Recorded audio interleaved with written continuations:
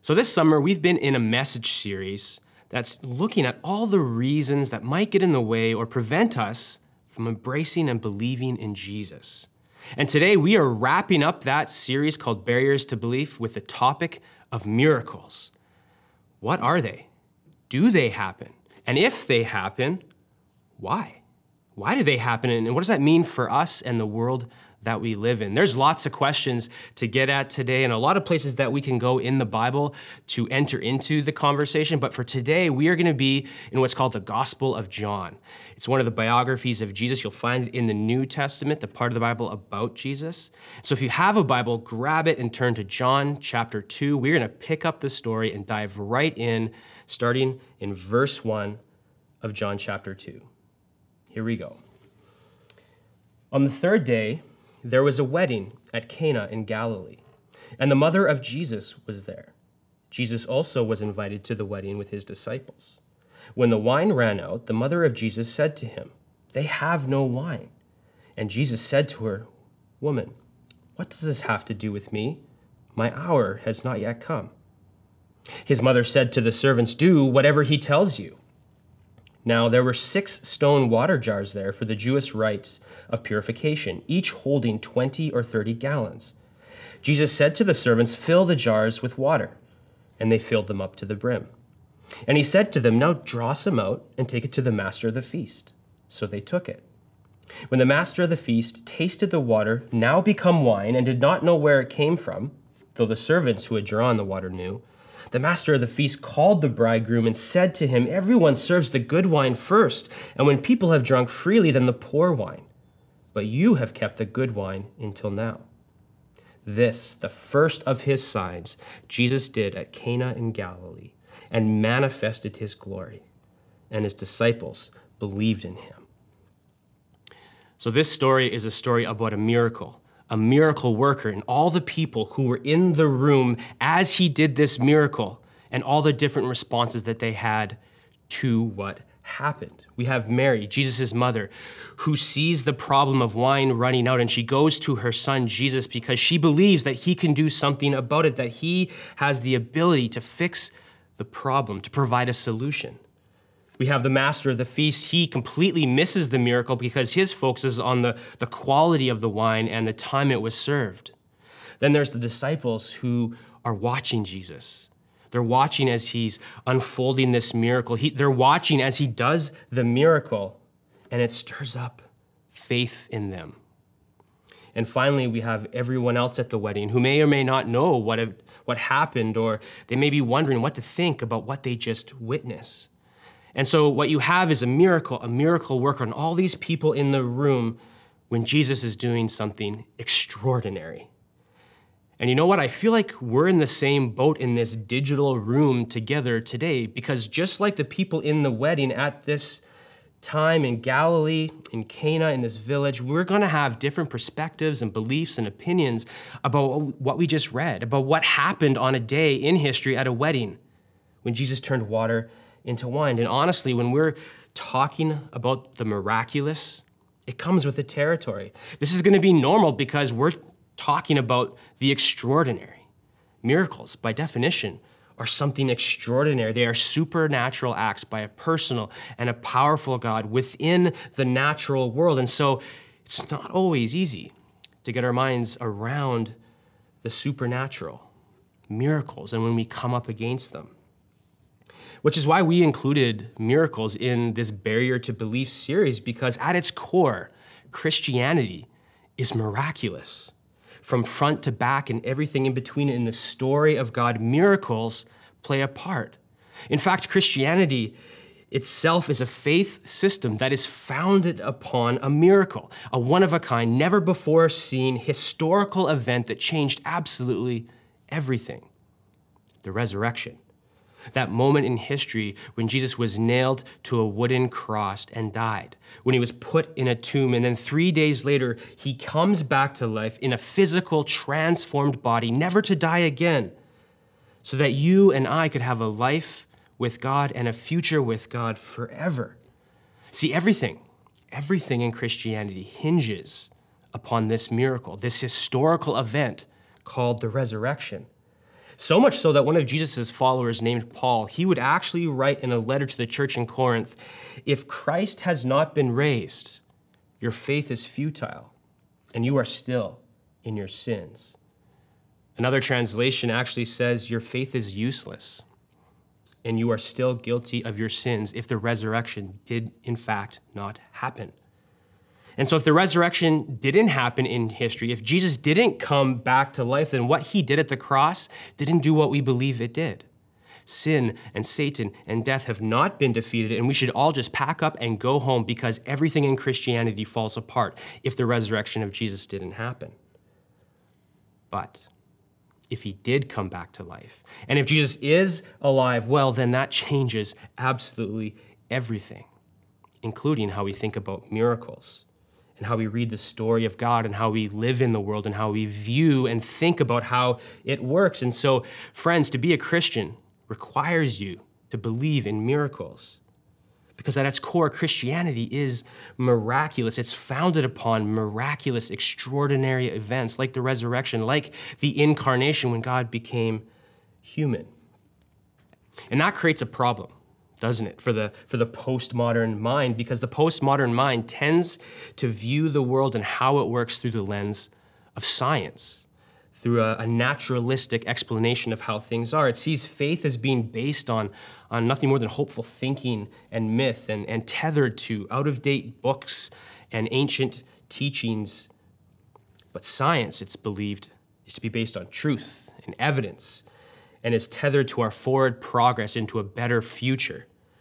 See, if you come at this conversation with that perspective, with a scientific, naturalistic worldview, then something like miracles can't happen, because your worldview, the way you view the world, doesn't include the possibility of the supernatural, and the conclusions that you draw don't lead you to believe that they actually exist. This is the challenge of miracles. It's that Christianity is a belief system founded on extraordinary historical events where God himself intervenes in the world he created in powerful ways. And yet the ideas of miracles can still be a barrier for a lot of us, even those of us who follow Jesus. So here's the question: how do you enter into that space? How do you engage and even begin a conversation like this when you have those two opposing viewpoints, this barrier to belief? Well, let's go back to the story about a wedding and what happened there.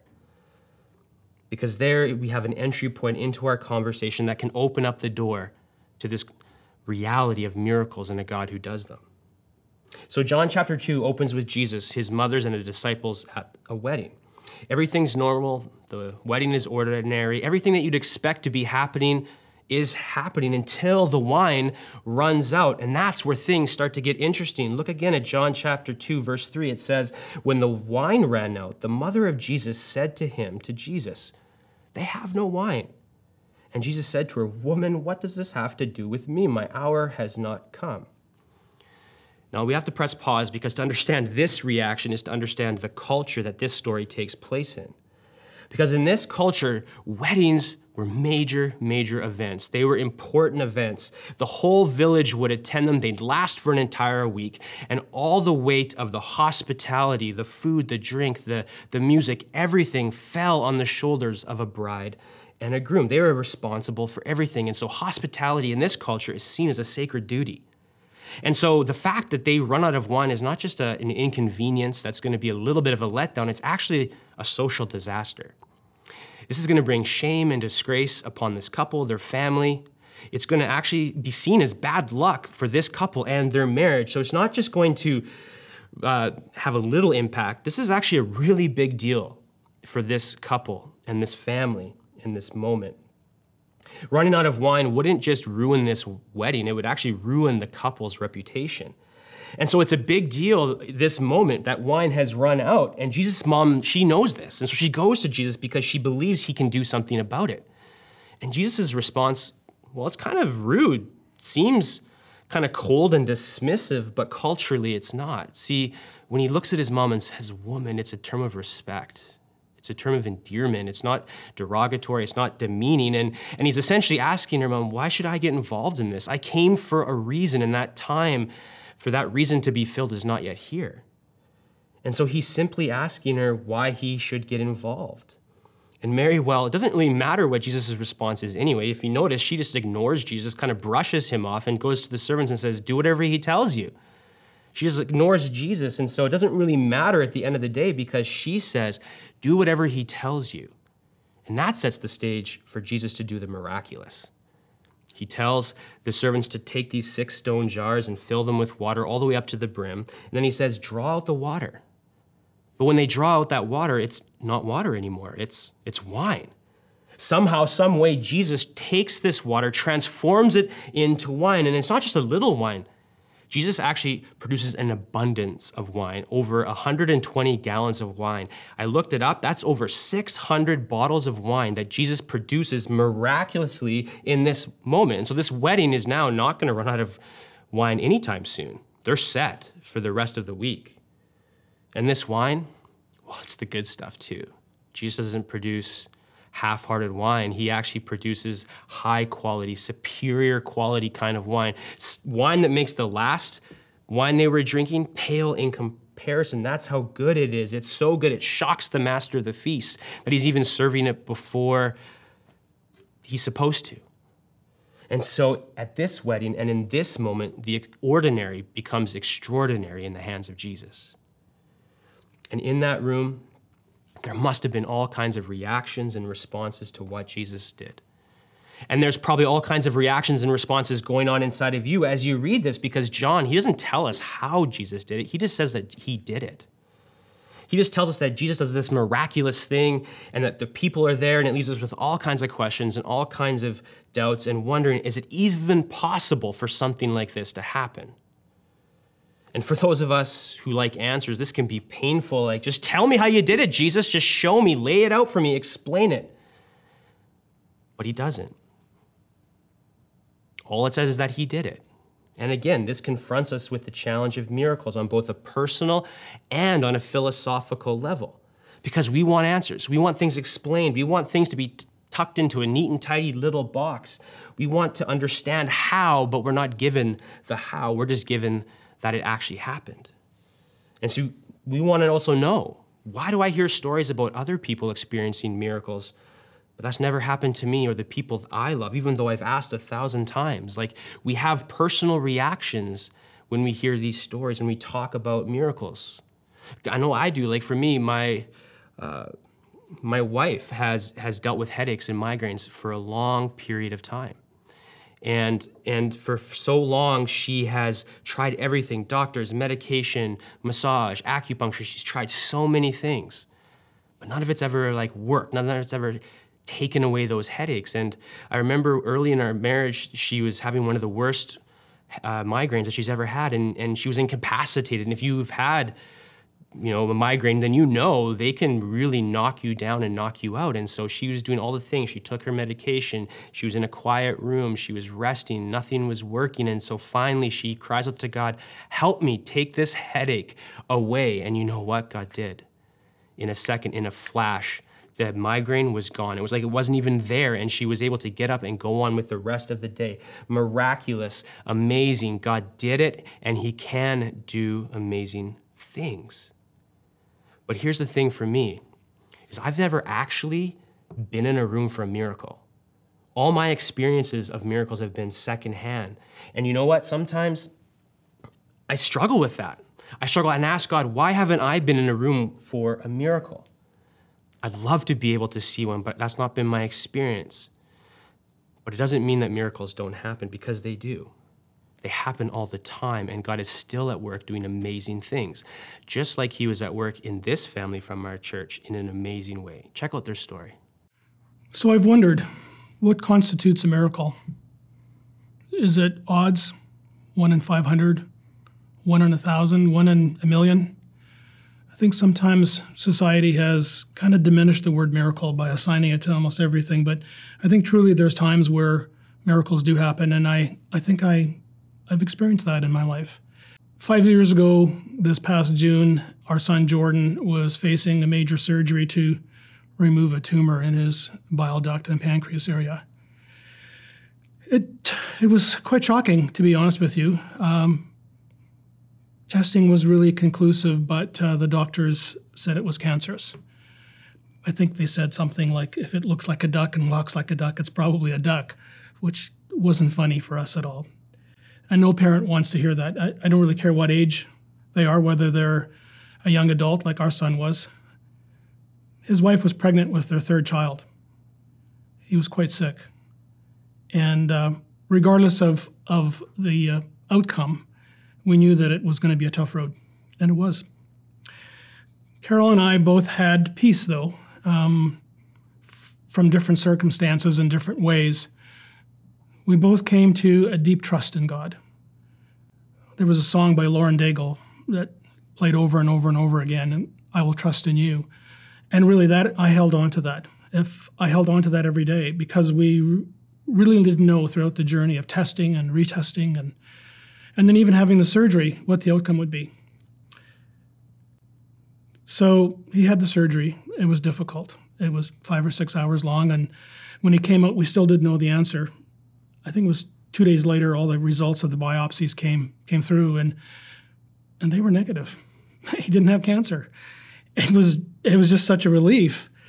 And yet for us, for Carol and I particularly, we went, oh, yeah, that's good.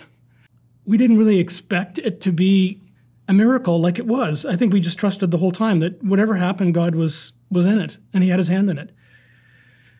Post-op, I was with my son when we visited the surgeon, and the doctor was very experienced. In fact, he was, I think, somewhat of a pioneer in this particular surgery.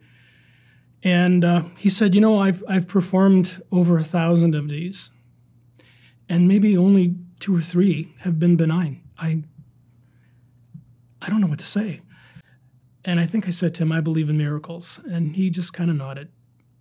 I think science has trouble with miracles when they defy expectations, and maybe he just slotted that in the 3 or 4 now in the 1,000 that weren't cancerous. I know that sometimes people are praying and hoping for a miracle, and it doesn't happen. And I'm sensitive to that. And we were overjoyed with our miracle in our family.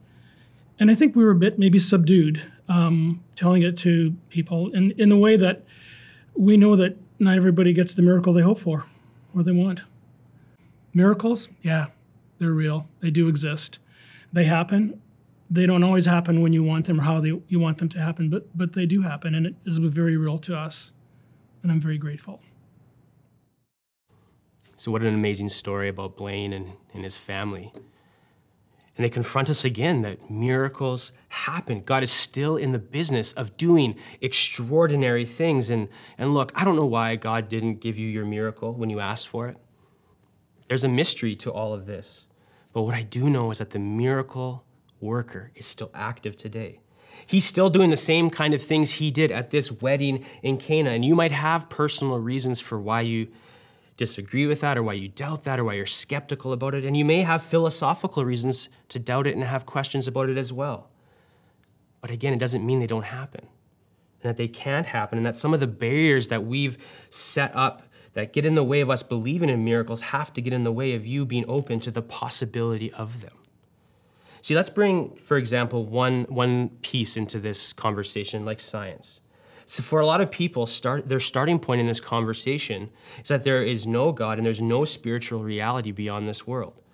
That this world is all there is, that there's no designer and there's no doors open to an outside reality outside of the material, physical world that we inhabit. And that the only thing we can trust is what we can test and explain through science. And again, if that's your starting point, then you won't see a miracle in this story. You won't believe in the possibility of miracles because how you view the world actually excludes the possibility of them. But then again, Christianity comes along and it says there is a God who created the world and he's active in it in powerful ways, and that he will at times pierce his creation to do amazing and unexplainable things called miracles. And for a lot of people, there's no way these two views can fit together. There's no way that this can be true and this can be true. They can't coexist. It's either one or the other. But here's the question that I have. What if they don't have to be enemies? What if science and faith aren't enemies? What if science wasn't the enemy of God's existence or of the miraculous? See, the popular view of that, of science and faith is that they are enemies. But in fact, did you know that modern science took the shape it did largely because scientists who believed in God and that the world he created was one that was created with form and order and design, that world could be studied and investigated and understood. And to push it even further, these Christian scientists actually looked into the Bible and they saw God actually encouraging scientific study of the natural world. They looked at the first book of the Bible called Genesis, where God says, "Be fruitful and multiply and fill the earth and subdue it, and have dominion over the fish of the sea and over the birds of the heavens and over every living thing that moves on the water." They saw this as God saying, "Go, explore, investigate the world that I created. Go and study creation to make sense of how it works and to understand the world you live in." And as they went and they did that, you know what? They started to find reasons to believe that God existed, logical and reasonable reasons to believe that God existed. This world actually points us to something beyond it.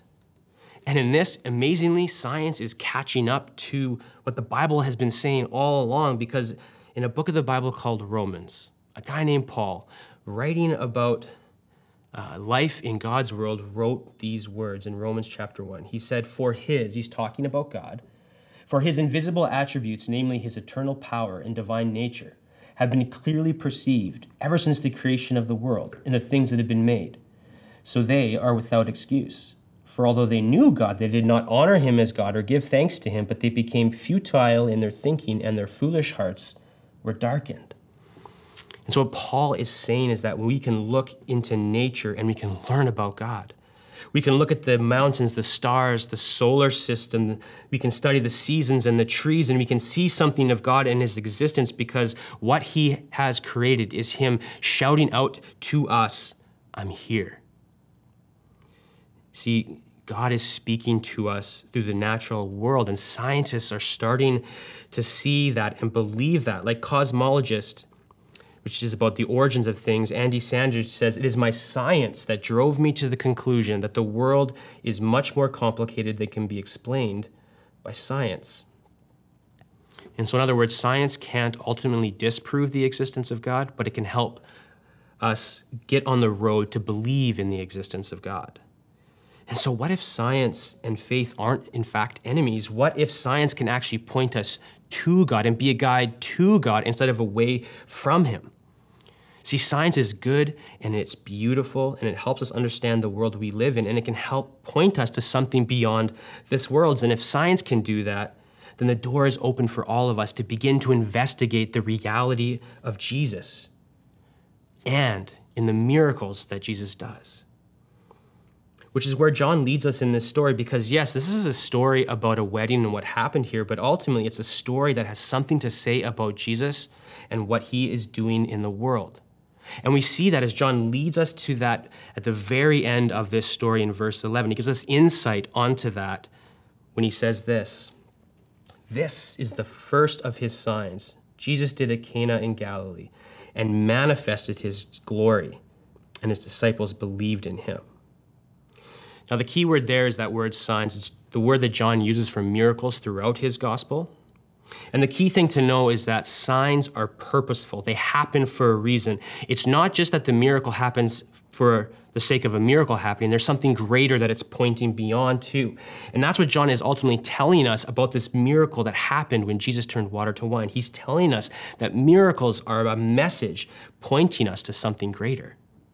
Miracles are never just an end in and of themselves. They happen to reveal something. They're not just acts of great power, but show us something about Jesus and what he is doing in the world. And so when Jesus turns water into wine, the message is this: the King is here and he has brought his kingdom. The miracle of Jesus is about more than him just changing water into wine.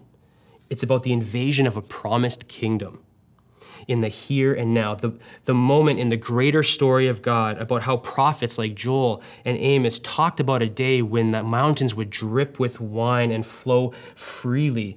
And that when that day come, it would be an announcement that God was acting in history once again to fulfill his promises to his people.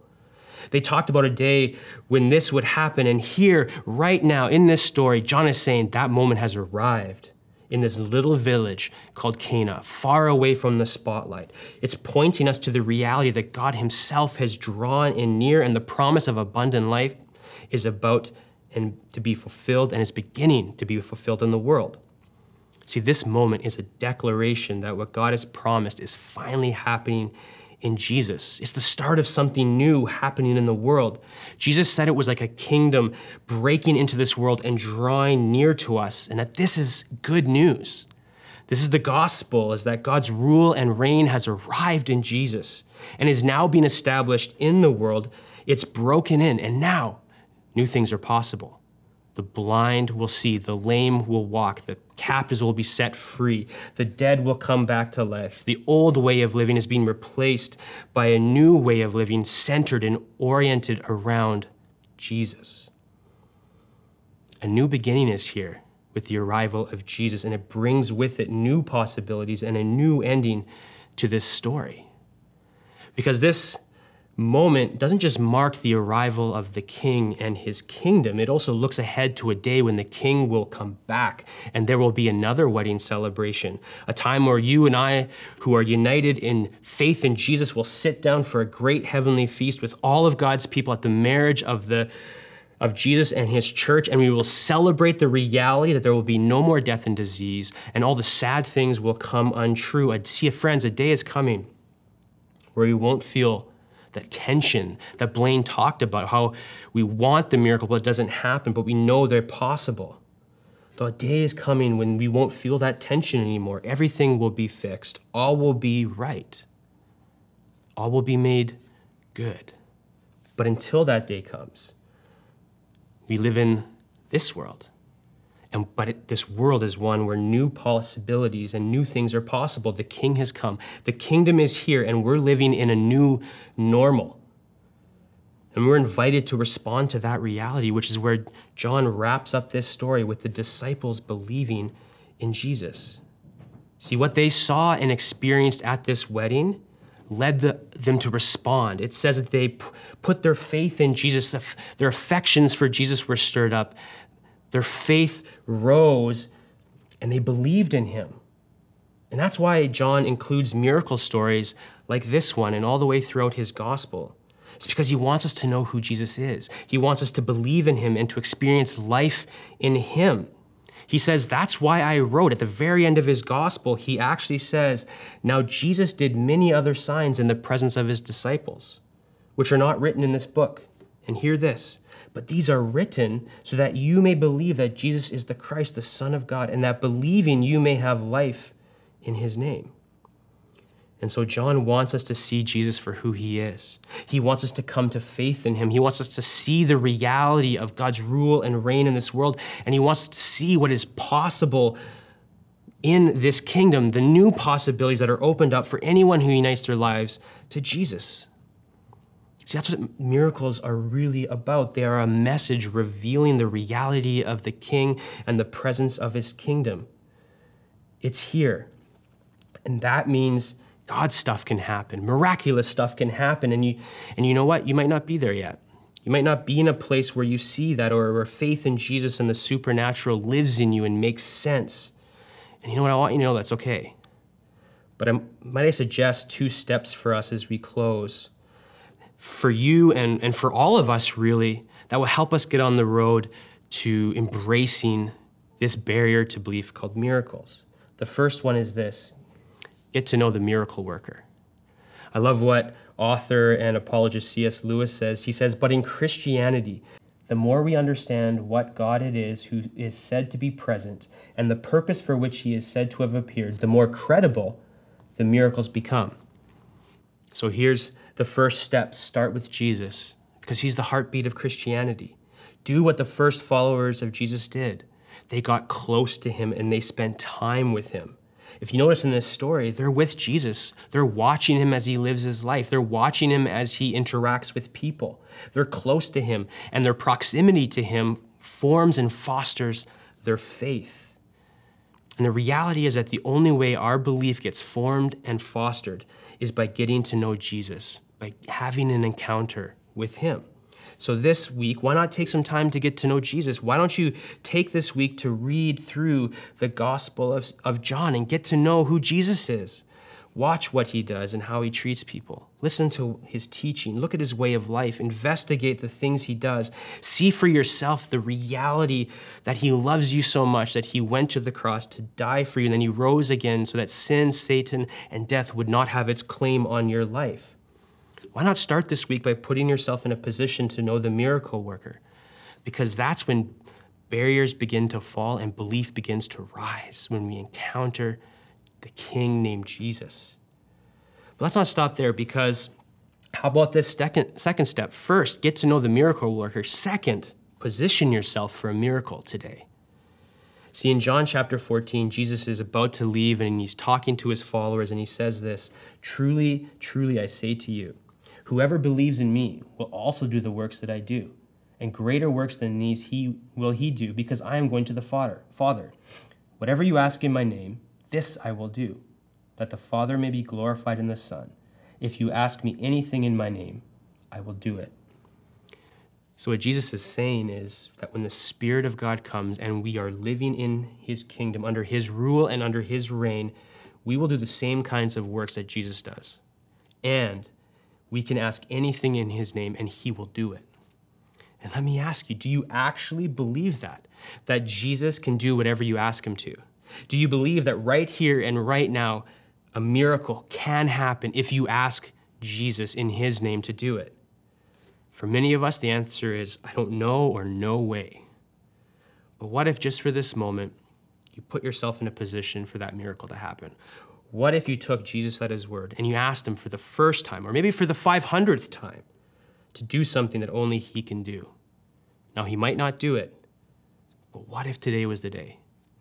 What if Jesus, who invited us to pray for his kingdom to come on earth as it is in heaven, that heaven would invade this earth and this reality? What if today was the day when that happened for you? So why not pray that today? Why not take that step, take that risk? Because the miracle worker is still active. And maybe, just maybe today, he'll move in your life in the same way he moved in this couple's life at their wedding and showed his glory and showed us what's possible when he shows up in the world.